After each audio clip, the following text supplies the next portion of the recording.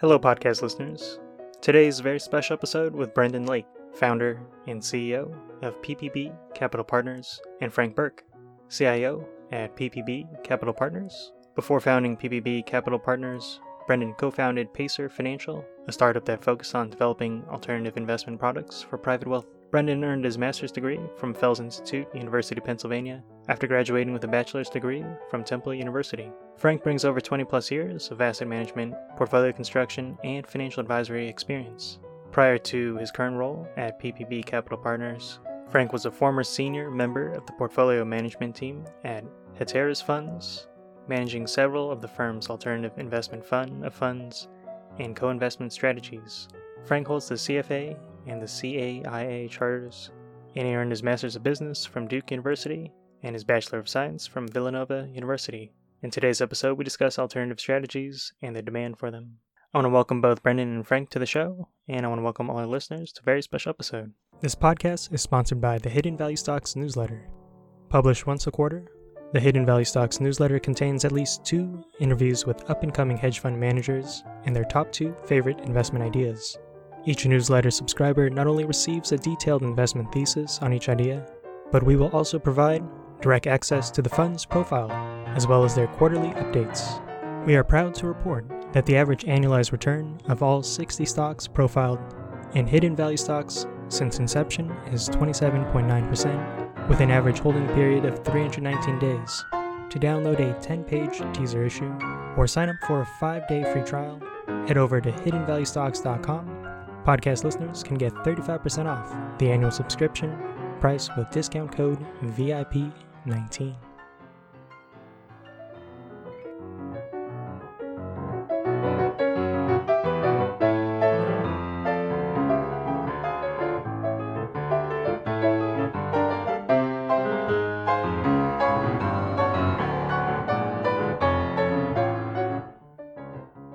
Welcome to Value Talk with Raul. Just wanted to welcome all our listeners to a very special episode. I have Brendan Lake, CEO and founder of PPB Capital Partners, and Frank Burke, CIO. And Frank and Brendan, welcome to the show. Thank you, Raul. Hi, Raul. Thank you. All right. Yeah, if we can just begin with both your backgrounds and what led you to finance and investing. What led me to finance and investment, I would say, Raul, is I'm dating myself a little bit, but I would say the movie Wall Street with Michael Douglas. That was when I was like a sophomore, junior in high school. And I found the whole thing fascinating. I grew up in Philadelphia, in the Philadelphia suburbs, so New York was very close to us. And that's what got me excited about financial services, really the movie Wall Street. That movie was special to me, too, as well, growing up. As I think about that, it's also something I really enjoyed watching, and just the whole markets in general was something I was always attracted to. So even in high school, I was interested in stocks and the way the markets worked. So that was really the beginning of it. I was a finance major. I went to Villanova for undergrad. Then when I started my career, it was as a financial planner, and just really enjoyed the investment aspect of it more so than the broader financial planning. I knew I really want to focus on investments. And in particular, I was working with some fairly significant wealthy individuals at my first firm. And that's where I was introduced to alternative strategies in general. And just was really fascinated the way that they were just different than the rest of the public markets worked, and how attractive those were to investors. So that's where I knew I wanted to focus my career. Ultimately went back for some designations. So I got my CFA charter and my CAIA charter, and then went to Duke Business School as well, knowing that I wanted to make financial services, particularly investing, the focus of my career coming out of business school, and really wanted to focus on alternative investments in particular. Nice. Yeah, and Brendan, just want to know if you can tell me about your firm, why did you start it, and what your overall objective is? Why I started it, I always, since I was a little kid, I always felt like an entrepreneur. I was never afraid of not earning a salary and going out and trying to make something happen in the marketplace. Ironically, I paid a lot of my college tuition by going down to the Philadelphia stadiums and buying and selling tickets. So I was a ticket scalper for part of my late high school and college years. And then I worked at different concessions outside. So I would start at zero, and at the end of the night, I would have something in my hands that I made in terms of money, and I would go home. And my dad noticed it. I'm one of 9 kids, and my dad noticed it. So I was paying my own college tuition, but it was a phenomenal lesson on how to start something, and to take on small amounts of risk and to make something happen. And then why I started PPB, it was just kind of I would say a maturation through financial services. I started in financial services in 1994. And then I left to go back to school in 2002. I got a master's degree, and then I came back into the alternative investment space in like 04, 05, and then branched off and started PPB and launched in July of 08. So why I started it, though, I think more to your question, the entrepreneurism I felt as a young kid, as I touched on, and then just wanting to do something on my own. I saw when I got into financial services, I was in a very entrepreneurial company. And that company ended up selling to Hartford Life Insurance Company. But the founders were super entrepreneurial. And each of the 3 had different dynamics about themselves in terms of their talent levels. And they were all 3 were super talented, but just what they were good at. And I just found it fascinating to watch, and I understood all 3 and what their personal value propositions were. And I just felt like I could do the same thing, and so I got just personal momentum and confidence, and I just said, I think I can try this myself. So we started super small, and then we've just grown today to about $2.5 billion. There's 18 employees. We're growing right now at 30 to 40% a year. And but it's taken a long time, Raul. During that time, the July 08, can you tell me more about that? Why at that time it was a good time to do it? July of 08, if you remember back to that period, it wasn't. I believe Bear Stearns had blown up, for lack of a better term, that spring. But the real heavy financial crisis hadn't hit yet.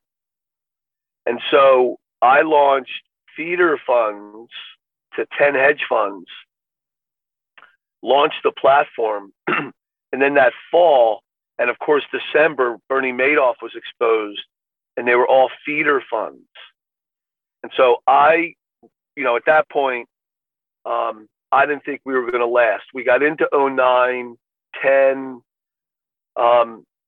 where I got some confidence is advisors weren't saying no to feeder funds.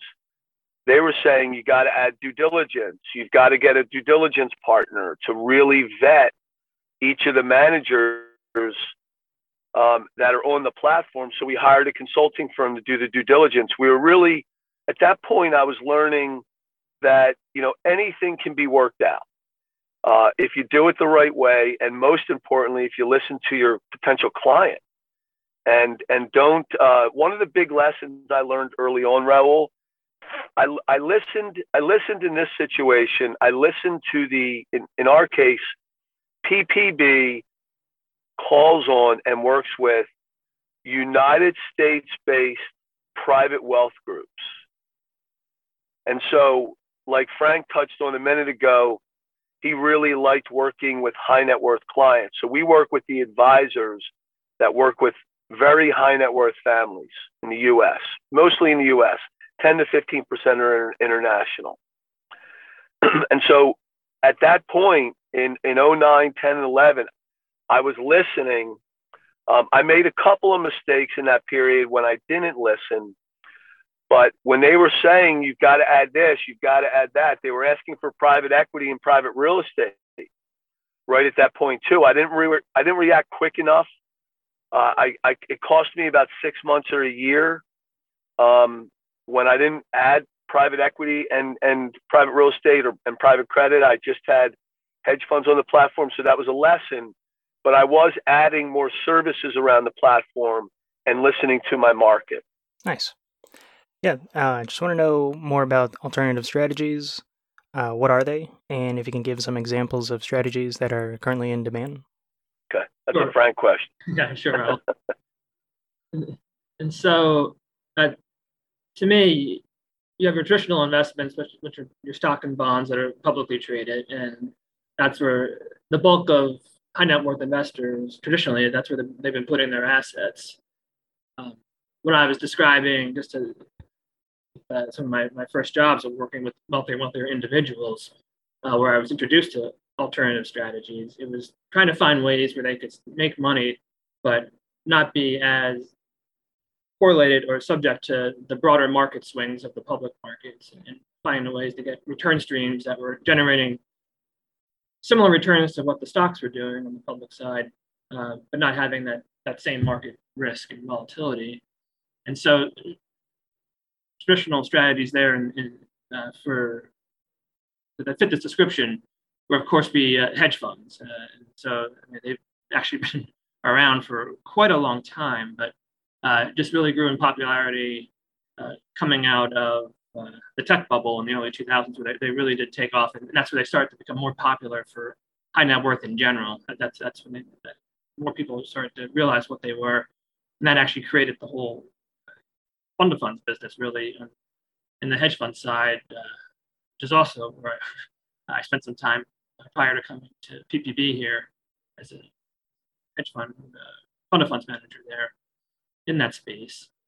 But other strategies in general, people were investing in private companies forever, since going back hundreds, if not thousands of years.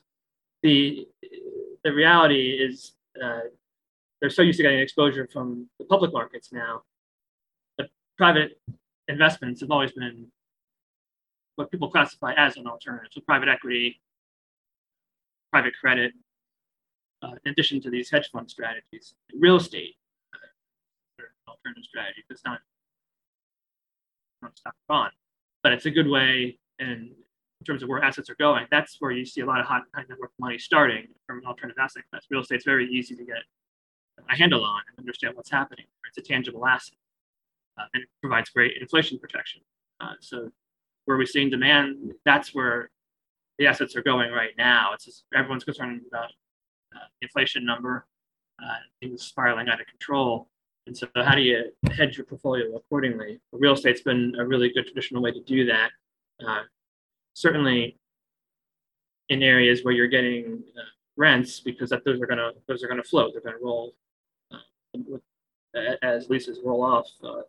They can be increased, and so that's a good way to get an increasing income stream that can keep up with inflation when we are worried about price increases across the board. That's been big.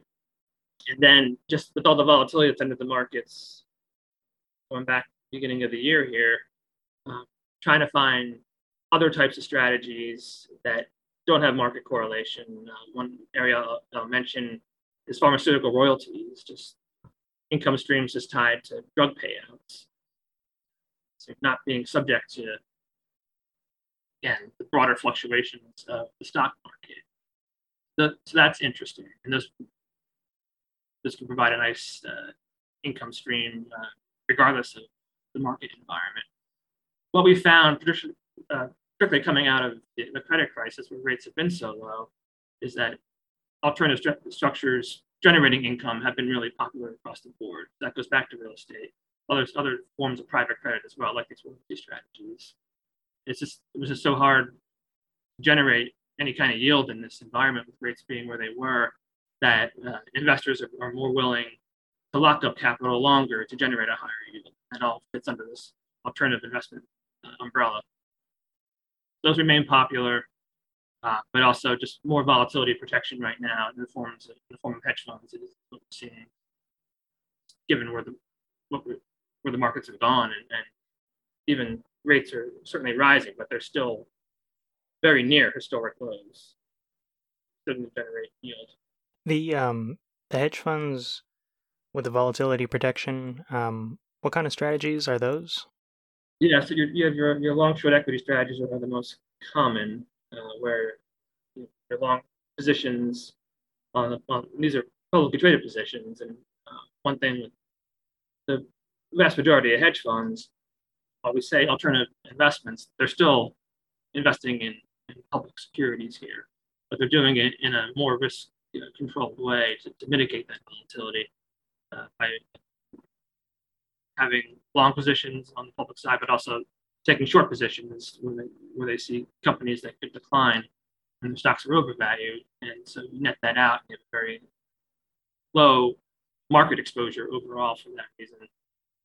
So that's a common way to do it. You have multi-strategy hedge funds that combine that with not only positions in stocks, but doing the same thing on the bond side, using options as well, and arbitrage strategies where they're taking on lower market exposures, so you're not, again, being exposed to as much the broader market movements, but they are employing more leverage because the price movements are so small there. You're going to amplify that with leverage, knowing you're not taking as much risk with the overall market movement there.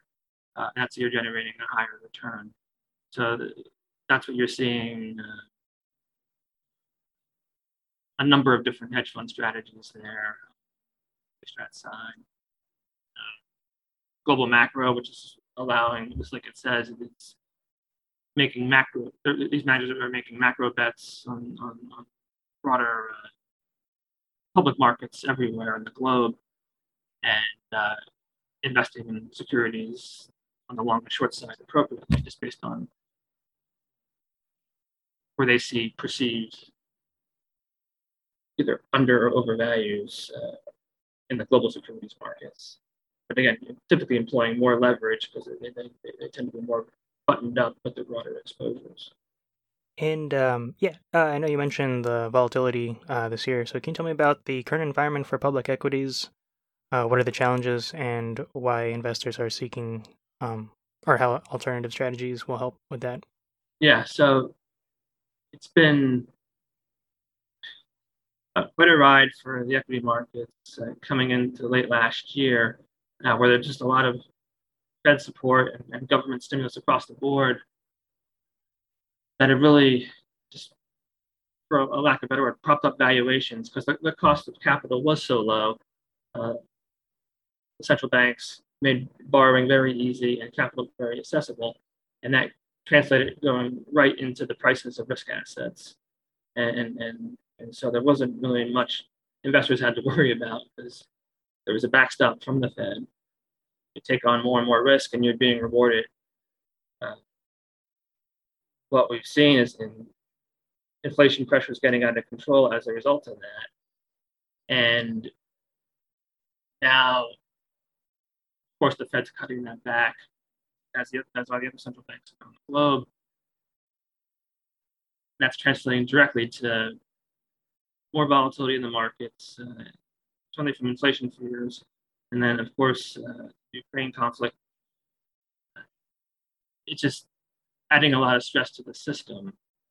And the central banks just don't have as much that they can do to protect investors the way they were doing historically.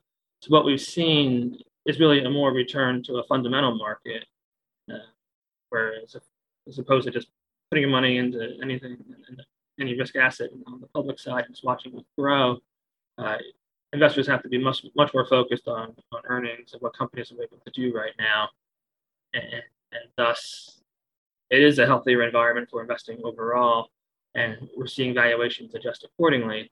but more normalized is what I'll say, and that's a good thing. It's something that had to happen because the past decade prior, coming out of the credit crisis, it was everything just got artificially run up, and it makes for a very difficult environment to know where to put capital with everything already priced so high. So what we've seen now is, yes, the markets have certainly come back. Growth names that really took off in the tailwinds of work from home initiatives and just other areas of technology that, and online retail certainly, that the pandemic really just pushed some of those companies to get ahead of themselves from a valuation standpoint. But they've continued to grow fundamentally, but just not at the rate where the markets had priced them prior. So the correction that they've experienced has been healthy and good to put valuations more in line. But many would argue now that it's actually gone the other way, where some of these companies have continued to do well fundamentally, but they've been penalized just from the names that, or the business lines in general. And so back to what it means for the markets now, it is much more normal, and which means you're going to see more historic volatility, which just completely got removed from the system the last decade prior, where it was way too easy to generate a return. So that makes for a better environment for alt strategies for sure, where leverage levels, rates are still, well, as I said, they're still low rates, but they are climbing. So capital is still readily available to put to work, which does help these alt strategies when they are using more leverage in general. So they're still going to continue to do well, but you just have to be a little more fundamentally driven right now to really focus on earnings in general, and on the private side, just how these companies are continuing to grow their top lines, and of course, ultimately the bottom line, to make sure that the valuations are justified on both public and private. Yeah, I was going to ask more about the private, because with valuations being high in the public markets the past year, have valuations come down in the private markets, or are they returning to a normal? Valuations, yeah. So what we're seeing, certainly, they're coming down, yes, but it just takes time compared to obviously security. And so on the growth equity side, one of the big differences compared to a year ago, certainly, is the exit environment. So as these companies are going out to become public, the market's just, for all intents and purposes, that market's just completely dried up given all the volatility right now, certainly for these tech names. And so there has to be an adjustment in valuations to accommodate that. But timing is going to be longer compared to what it was last year and the years prior. But so many deals got done last year in anticipation of this happening. So that was no surprise. And just anticipation of the exit environment just changing, and rates going up, and the markets correcting as they have. So it's just going to take a little longer for exits to happen now, and so so that's going to translate to valuations coming in to reflect that, because it's just going to be a longer holding period, and thus it does affect how much you're going to pay up front for that business. It's extended. All right. Just want to know, are alternative strategies accessible? If not, why is it difficult for advisors to access? I can touch on that, and then I know Frank will have an opinion or insight as well. At the beginning of the alternative investment asset class, say when institutions started to buy them, what was it, Frank? 30 years ago? Yeah, I'd say even probably 40. 40 years ago, I mean, if you go back even longer than that, you've got, private equity, private company deals and ownership has gone on since the beginning of time. When if we come to the present, so the last 30 years, they're in a partnership structure. And so the SEC rule under the Investment Advisors Act of 1940, Regulation D, says that you can have limited amounts of investors, and you have to have a certain amount of net worth to buy into and become a limited partner in a limited partner, general partner structure. And so I think that's what, for many years, kept high net worth investors out of the game. What we've done at PPB is we've tried to expand the entry points and the access points for the high net worth market. Remember, this is Raul. Most of this stuff is relatively illiquid, so that's another reason why investors, and still today, some advisors will say, we just don't do private equity, we just don't do private credit, private real estate, because of the illiquidity. So investors can't get their money back, every day like they can in a mutual fund or an ETF. So I think the market today, investors generally are becoming more comfortable with illiquidity for small parts of their portfolio. That's another reason for you asked Frank about growth and why growth in the alternative asset class. I think another reason, along with his good commentary there, is that investors are becoming more comfortable with some illiquidity in their portfolio, and they get it more. The education level of an illiquid investment has increased quite a bit as well. Vanguard, if you looked in the last couple of years, they now have a private equity platform for clients, where 5 years ago they had zero. So it's becoming more commonplace, and therefore firms like PPB are growing because of it. And so the platform lines up investments, and what we try to do is just take away all the time factors involved with making investments. So advisors have to do due diligence. They have to worry about reporting. Sometimes the minimums are really high, so high net worth investors can't afford to invest in a private equity fund with a $5, $10, or $25 million minimum. So what PPB has done is we've created a middle office, we call it, where it solves for the due diligence, it solves for the reporting, it solves for the high minimums, it solves for investing. You can't just drop a ticket or buy one of these investments off of out of a Fidelity app or the Schwab app or another one of these, a Vanguard app. There's a lot more qualification questions and process that you have to go through in order to buy a private equity fund.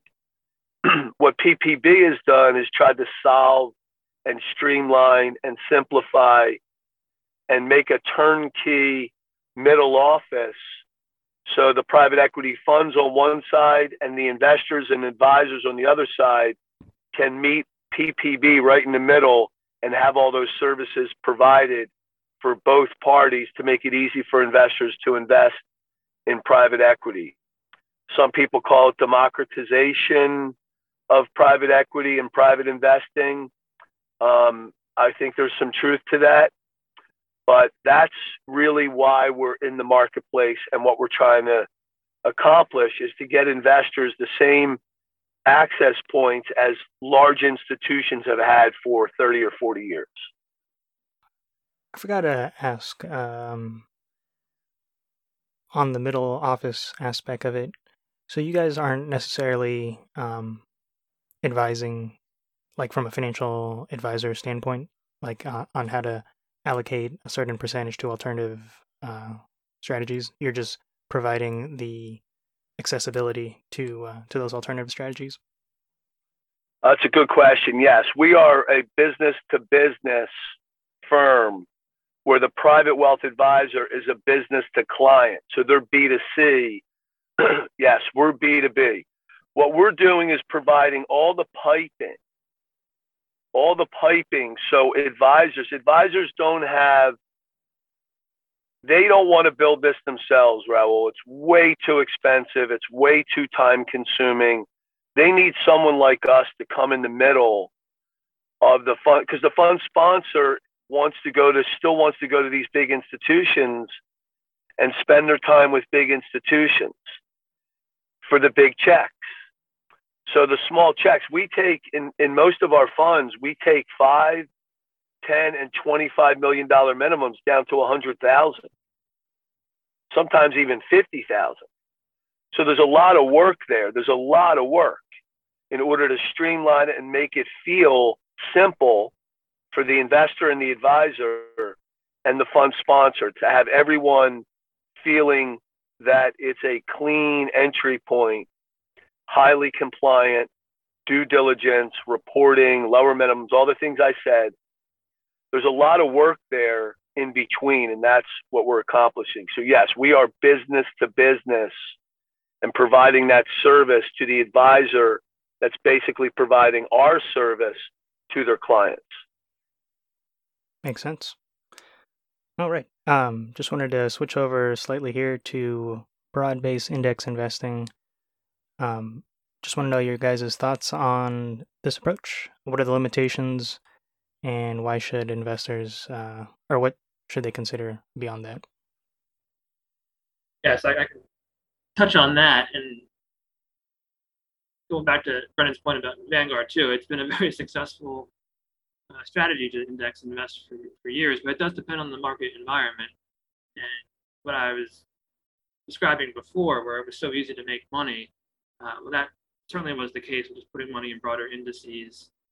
It is certainly less expensive. It's the cheapest way you can possibly invest. You're not incurring the cost for getting access to public market exposures. But what you are subject to, beyond just the volatility in general of being invested there, is just pressures of redemption flows as other investors and significant investors start moving out when they are worried about macro events, or see just selling pressures on the broader markets.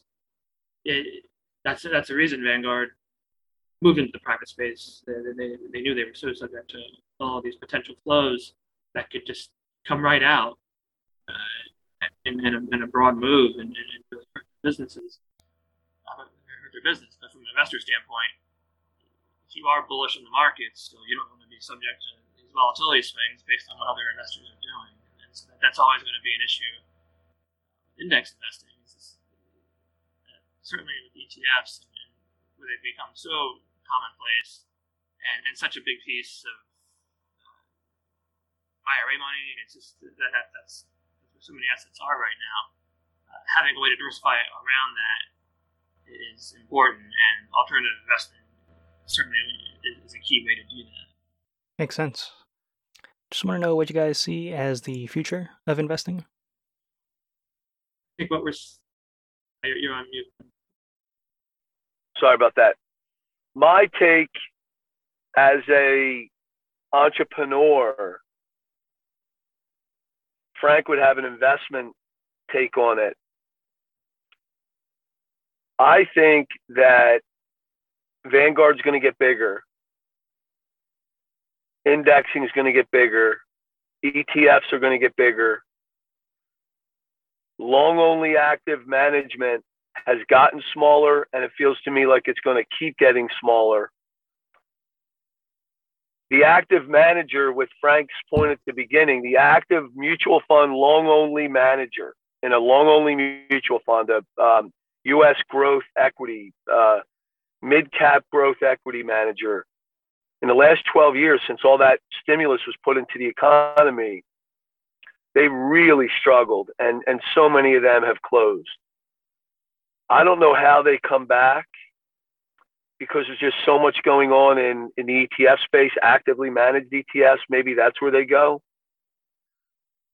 But private investing, it just feels to me that, the Jobs Act, the Obama Jobs Act, expanded the amount of investors that can go into a Reg D product, a general partner limited partnership structure, as I touched on earlier. They expanded the amount of investors. It used to be 500. Now it's 2,000. There's so much going on in the private markets. It's an excellent way to offer an investment, and you can get access and entry points to stuff that you cannot find in the public markets. So it just feels to me the future is smaller. I think the marketing of financial products, it feels to me that the industry is actually getting smaller. It's contracting. Vanguard's going to grow. ETFs are going to grow, and private investing, the niche market that we're in, is going to continue to expand. Yeah, I concur with that. You're even seeing with the SEC changes come here that they want to find a way to make alternative strategies more available to the general public, knowing that it is this environment we're in right now. The volatility has increased, and there is a definite need to help mitigate that with these types of strategies. And so it is going to be more democratized, where it's available to more people. And even the actual fund managers themselves in this space are trying to find ways to continue to diversify their own client base into more high net worth investors. And so that's certainly a key piece of what we see with our business. And so that's only going to continue, and you're going to see alternative investments become just a bigger and bigger piece of everyday portfolios moving forward here. And just want to know your thoughts on crypto, and is that a viable alternative investing? A viable investment, just knowing it's extremely speculative. But that brings a good point, though, from the last question.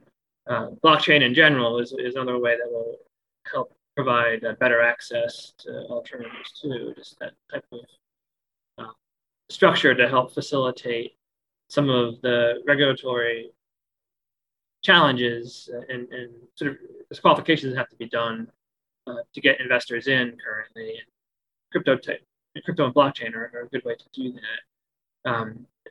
People just have to realize, from an investment standpoint, with the digital asset, how volatile it's going to be, and just accept that. So it's viable. I would not consider it a replacement for a store of value for transaction purposes, but from a perspective of investment, yes, it has a place, absolutely.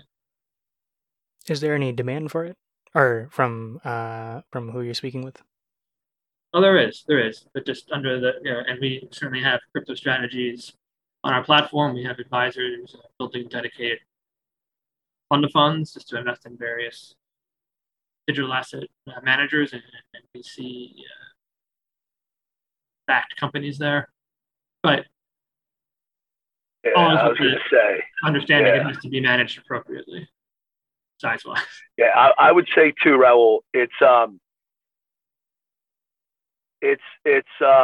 like venture capital.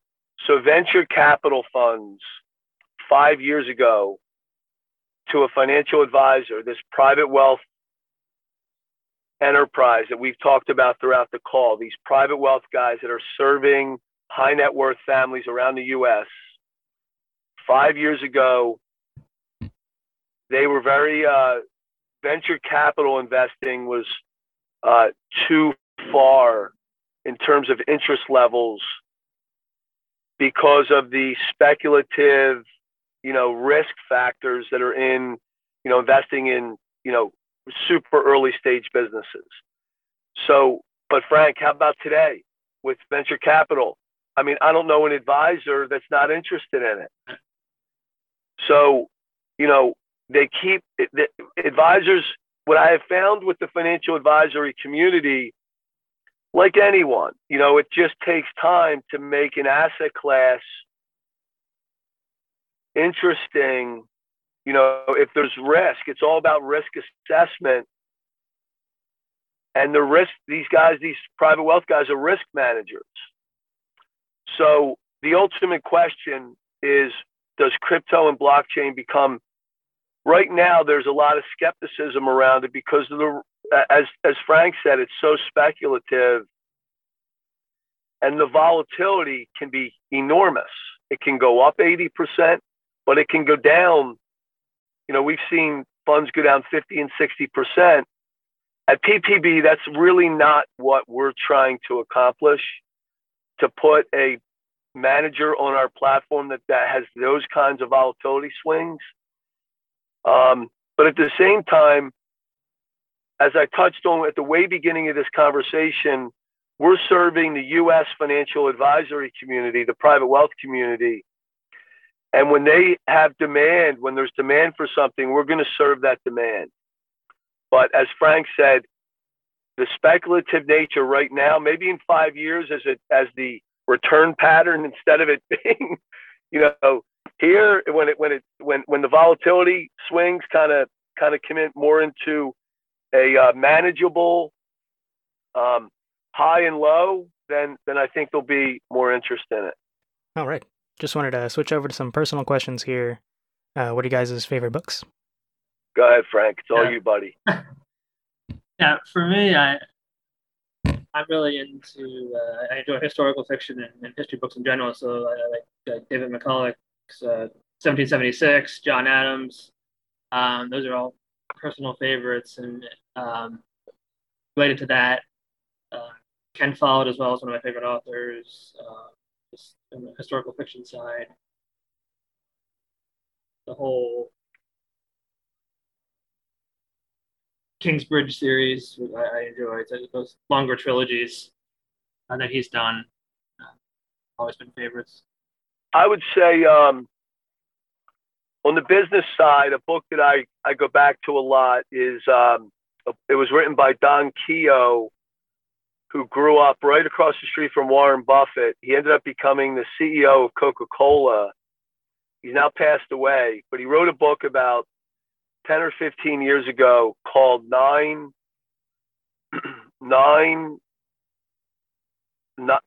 Ways to Fail in Business. 9 Guarantees of Business Failures. And so it was interesting because you read so many books on what to do, and he wrote about 9 things not to do. And it's an easy read, and it just really resonated with me. He's a super humble guy, but gave me a lot of things to think about as a small business entrepreneur. I also like to read that the John Adams book had a huge impact on me. I live in Philadelphia. So much of it was based in Philadelphia. And then the revolutionary period was entrepreneurial. And so I found the revolutionary period to be super fascinating. I lived in an area where it was all basically taking place by Independence Hall in Philadelphia. So the Adams book, and then the follow-up, the 6-part series on John Adams, they converted it to a 6-part series, was fascinating as well. Just want to know, what are you guys' hobbies? My hobbies are, I have a 5-year-old daughter, so that's a lot of time. That's time consuming. And then we're based here in Conshohocken, Pennsylvania. And right behind Conshohocken, right behind our office building, is the Schuylkill River. So I row a single scull on the Schuylkill River. I love to do that. I'm in my early 50s, so It's a full body workout, and it's exercise like no other. So I like to spend a lot of time with my wife and daughter, and when I can, I like to go out and row on the Schuylkill River. For me, I'm in heaven right now. I'm a college basketball junkie. I got 2 of my schools in the Final Four, so doesn't get any better than that. And so I'm a huge Villanova fan, season ticket holders. I just love following them around. That's number one, and secondly, just really enjoy golf when I can get out there. And is there a dream golf course that you would like to go one day? Yeah, that's a good question. There's quite a few. I'd say I haven't gotten over to Scotland yet, so I'd love to play St. Andrews. Oh, nice. That'd be really cool. All right. Just want to know your closing thoughts. Closing thoughts are we really appreciate this. We appreciate you inviting us onto your podcast. And, we're asked a lot about, would we sell PPB? Would we sell it to an acquiring firm that wants to get into the alternative asset class? I think, Raul, that there's other competitors that we have in the marketplace. And there's a lot of other firms over the years that have tried to do this alternative platform, B2B model. And I just personally feel that they're not building their businesses with their client, with the advisor's client, as the number one priority. And it creates conflicts of interest. And so I don't think that, and I think it should be the number one priority. The number one priority in the PPB business model is the advisor and the advisor's client supersede everything. And we deliver our solutions into the marketplace so that client does the best, and not us, or not private equity investors that are owning part of our business. PPB, the employees own well into majority land. So we can make all the decisions based on the right thing to do for the advisor and the client. Others have all kinds of investors backing them, and those investors need their money back. And in many cases, it ends up being it ends up being less for the client, because these other platforms have to deliver returns basically back to private equity investors. We don't have those conflicts. And so going forward, we want to stay in that mindset and in control, where we can own the relationship with the advisor and PPB, so we make that advisor look great in the eyes and the return profile for their clients. All right. And just wanted to thank both of you for taking time for the podcast, and thank you for sharing your wisdom on this topic. Raul. Likewise. Thank you, Raul. Hello, Value Walk listeners. I want to thank you for your time. If you have any guest recommendations, questions, comments, and feedback, please email me at rpanganaban@valuewalk.com. I would love to hear back from you and appreciate your support. Thank you again.